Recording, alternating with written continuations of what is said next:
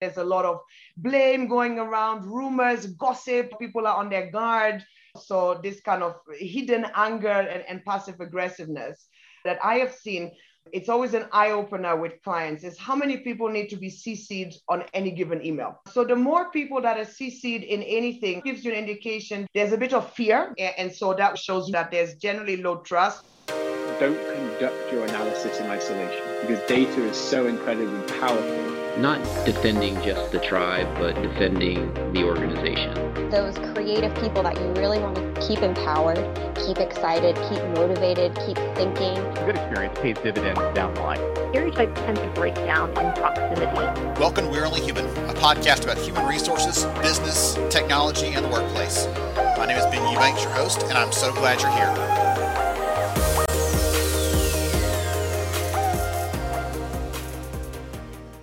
Hey everyone, welcome to We're Only Human. I am Ben Eubanks, your host, and I'm really glad to have you here today. And one of the fun things that I get to do in the work that I do day to day, and also just here in the podcast, is get a little bit more of a global perspective on things. And so I actually had a chance recently to work with one of her projects, got to see some of her insights, and honestly, I respect and appreciate what she has to say, what she's doing. And so I said, hey, would you be willing to join us? And here she is. So I have Faye Ekong here with us. She's going to talk about some of the work she does. She's going to talk about strategy, change, dysfunctional organizations. And I know that might not be of interest to everybody, actually probably interest to everybody because we all probably face that. So Faye, welcome. I'm glad to have you here. Thank you so much, Ben. It's a pleasure to be here. Thank you for inviting me to your podcast. Absolutely. So anyone listening is, wait a minute, Ben's accent sounds different from Faye's accent. So tell us where you're from. Yeah, it's hard to pick my accent in that sense. So I'm a little bit from all over, actually. I'm half British, half Nigerian, but I was born in Germany, grew up in Ghana and in the UK. And then I've worked in Italy, in Belgium, and for the past 14 years been based out of Kenya. So I suspect that my accent is a mixture of many different places and influences. Yeah. Wonderful. So now that we've gotten the physical and geographical background for Faye, take a few minutes and tell us who you are and what you do. So that's always it's an interesting question because, of course, sometimes we gravitate to the, professional, I'm a this, I'm a that, but at the same time, we can't really separate our professional self from who we are on an individual level. So it ties a bit together. So I'm the managing director of a company called Ravelworks Africa, and I'll get to that in a moment. But in that sense, I'm an OD, organizational development and HR practitioner. And very grateful to have been able to go through the SHRM SCP certification process a few years ago. But I guess that also ties into who I am as a person. I'm very interested in how we as people grow, evolve, connect, both in a professional and at a personal level. So human behavior fascinates me and organizational behavior. And both of those two things are actually related, right?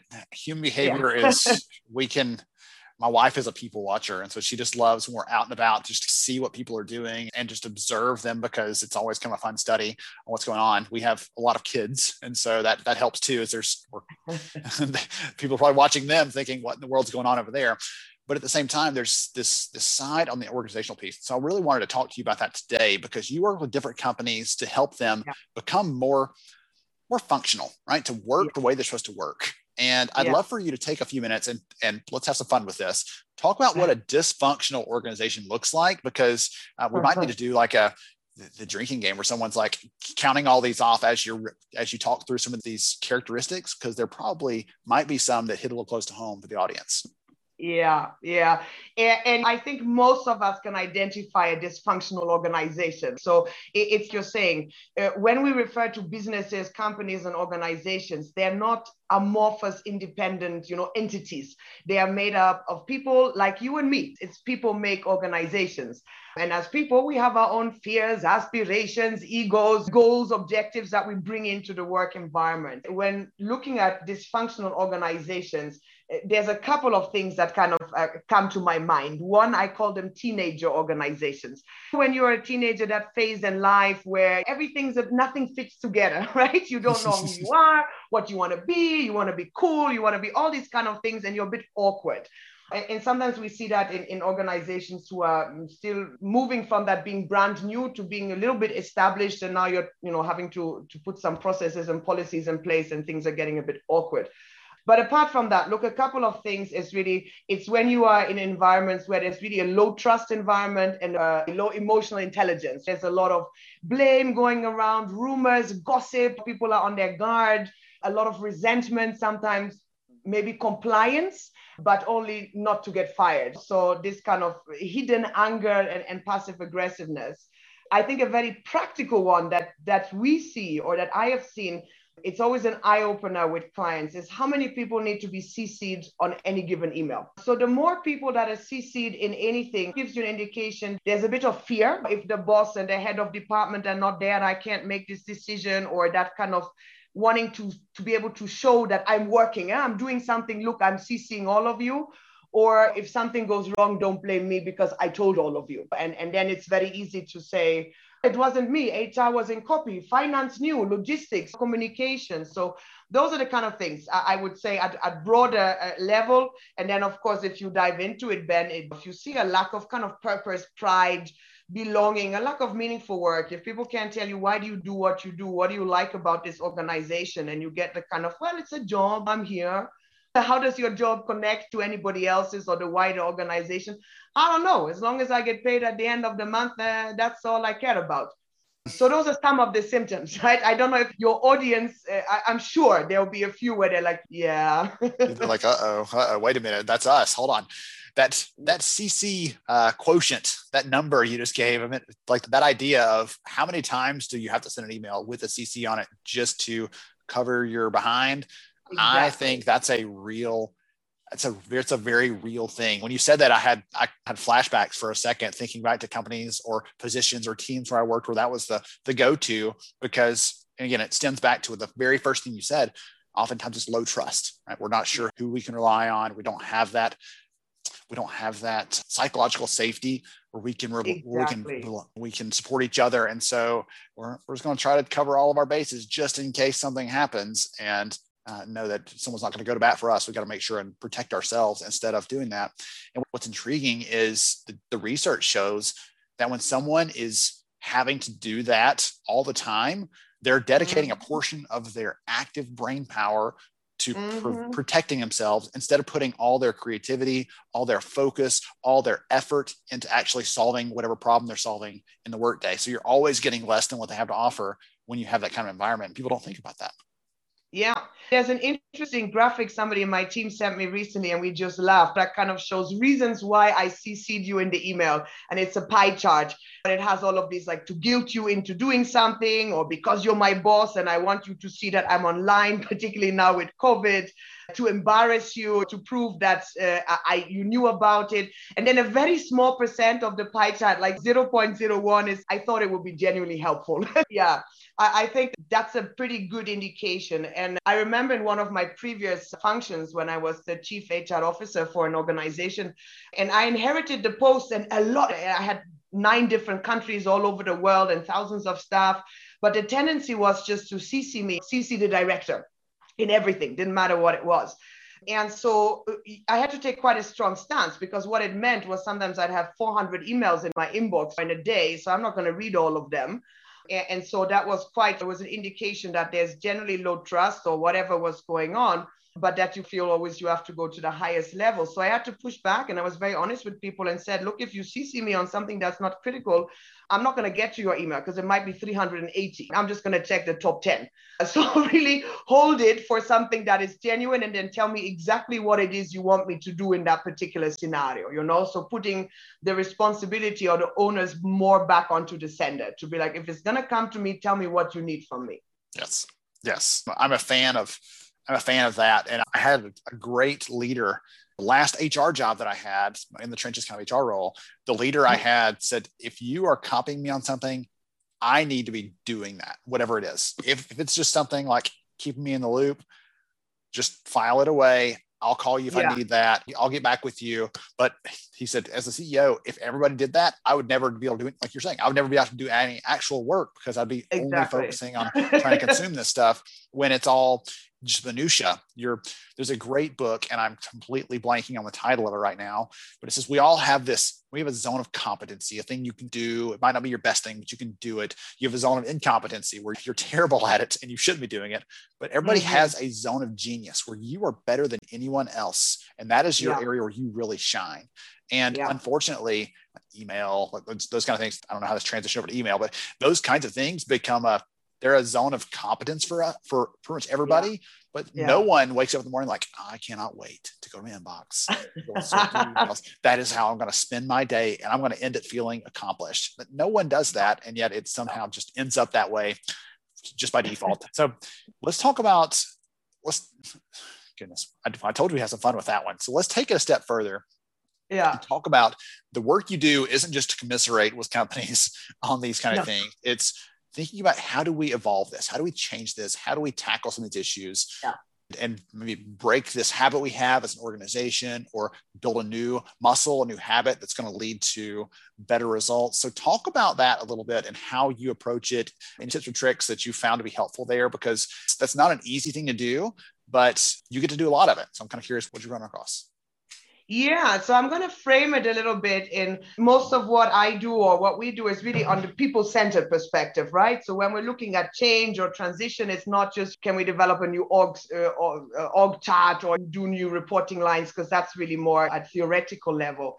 And I think particularly if we frame the change also in what's going on, not just now with COVID, even before COVID, Ben, the whole fourth industrial revolution was changing the way that we work, that we engage, that we think about work, what even constitutes a work, from gig economy and part-time and more people leaving to say, I want to do on my own. So there's a lot of kind of change and transition going on within that. So it's there anyways, right? It's not just if you're doing a merger or acquisition or laying off people. So how do we go about it? Look, I always think that there's no right or wrong way. And that's what I tell people. There's no right or wrong way to feel about a given change which is going on in our organizations. We can't control that. People have emotions. You might be afraid, you might be excited, you might fear that you're going to lose power. So we're not going to judge about whether it's right or wrong to feel a certain way about the change process. But I always say that there is a right or wrong way to behave, no matter what kind of change process is going on. And there again, putting that onus back onto you as an individual and raising your self-awareness in terms of, what are you saying? How are you talking about it? How are you engaging with your colleagues on it? Is it more from a point of curiosity and asking questions and saying, inquiry before judgment, let me get the full picture? Are you rushing in and gossip kind of a role? And I think that's very important. Why? Because most organizations and companies will tell you, oh, we have a charter of, values, ethics, and they will have lots of things in there: transparency, respect, empowerment. But when what's the terminology? When the rubber hits the road or something like that? Yeah, that's it. Yeah, I got it.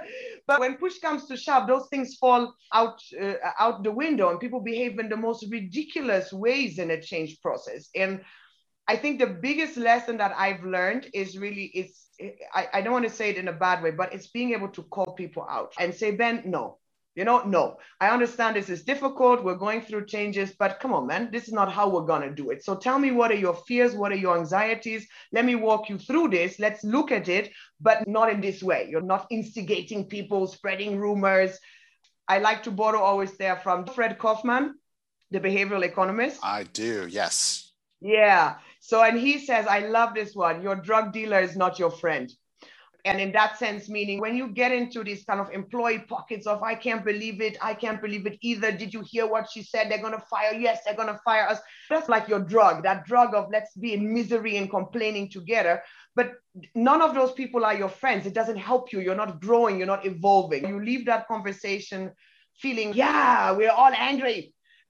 And then it hasn't resolved anything. You know what I mean? So you keep going back. So I think that's of course, change management is complex, but I think it starts with the kind of, there is a right and wrong way to behave.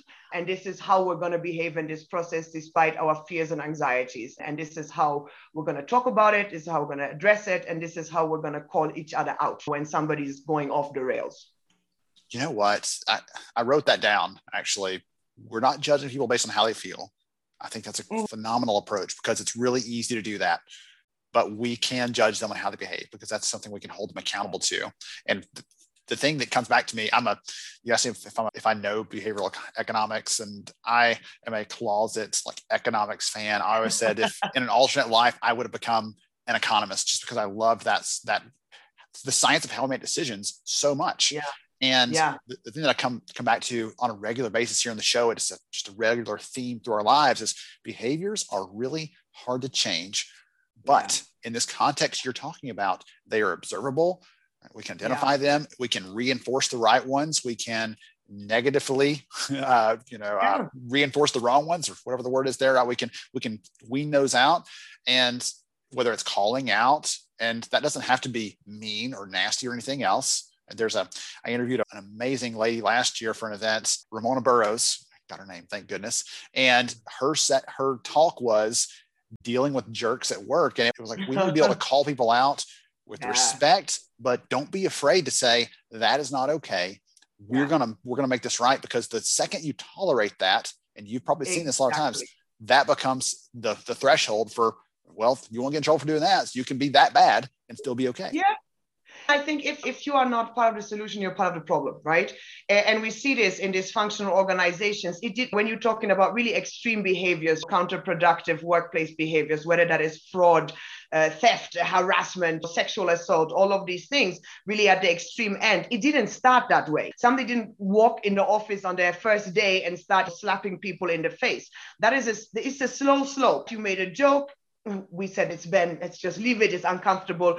You made another joke, you pushed somebody. And every time you are testing the boundaries and you find, well, nothing is happening. So in most cases, we see that counterproductive workplace behavior does not happen overnight. It's been over years. Nobody has said anything. And then new people who join the organization get to learn that, oh, this is the way to behave here. This is the only way to get ahead or to move. It's gracious. I'm getting all like fired up over here. I'm trying to fan myself and cool off a little bit because I'm getting so pumped about this topic. So I want to ask you one question to come out of that, because again, a lot of people probably are hearing this and thinking, yes, absolutely, Faye is on it. But what do I do? From my position as a leader, right? Is there a skill that I can build that will help me to address this? Is there a skill? Is there a competency that I need to have to be able to do that? Is there a culture thing we need to pay attention to?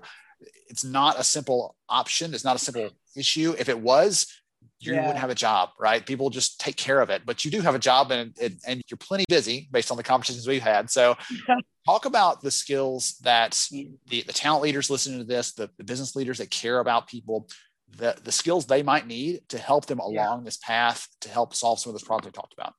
Yeah.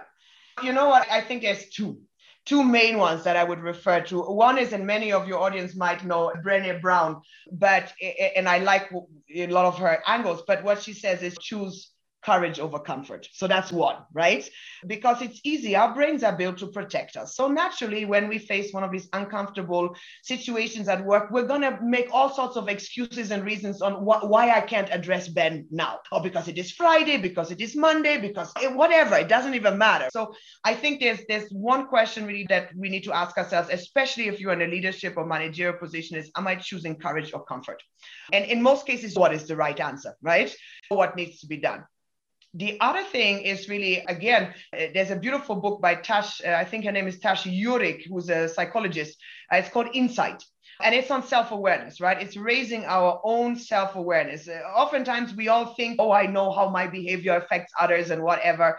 But actually, the more you really dig a bit deeper, you find that actually most of us have no clue, really, not really well enough to understand, particularly in delicate situations of change and transition. So I would say if you're a leader, if there's two things that you should be investing in, is raising your self-awareness, both your internal self-awareness in terms of how you feel about certain things and how that manifests itself outside, but also your external self-awareness in terms of what is the impact of what you do, what you say, how you do it on other people, and can you read the room. And the other one is courage. Really, it is. We all know in the majority of cases what is the right thing to do. And if you're struggling with that, A very simple exercise is think about somebody you admire, professional, a great leader or whatever it is, and just ask yourself the question, what would this person do in this situation? Would they stay quiet? Would they hide? Would they gossip? Or would they address it, no matter how uncomfortable that might be? Goodness. I had never stopped to think about it that way, but the neuroscience research shows your brain chooses the path of least resistance because it's exactly to conserve energy. I'm going to make it easy. So if I have a chance to there's two paths in front of me. One's going to require a lot of effort and emotion probably and other things. Mm-hmm. The other one is just cruise control, baby. I'm just riding along. I can just ignore those things.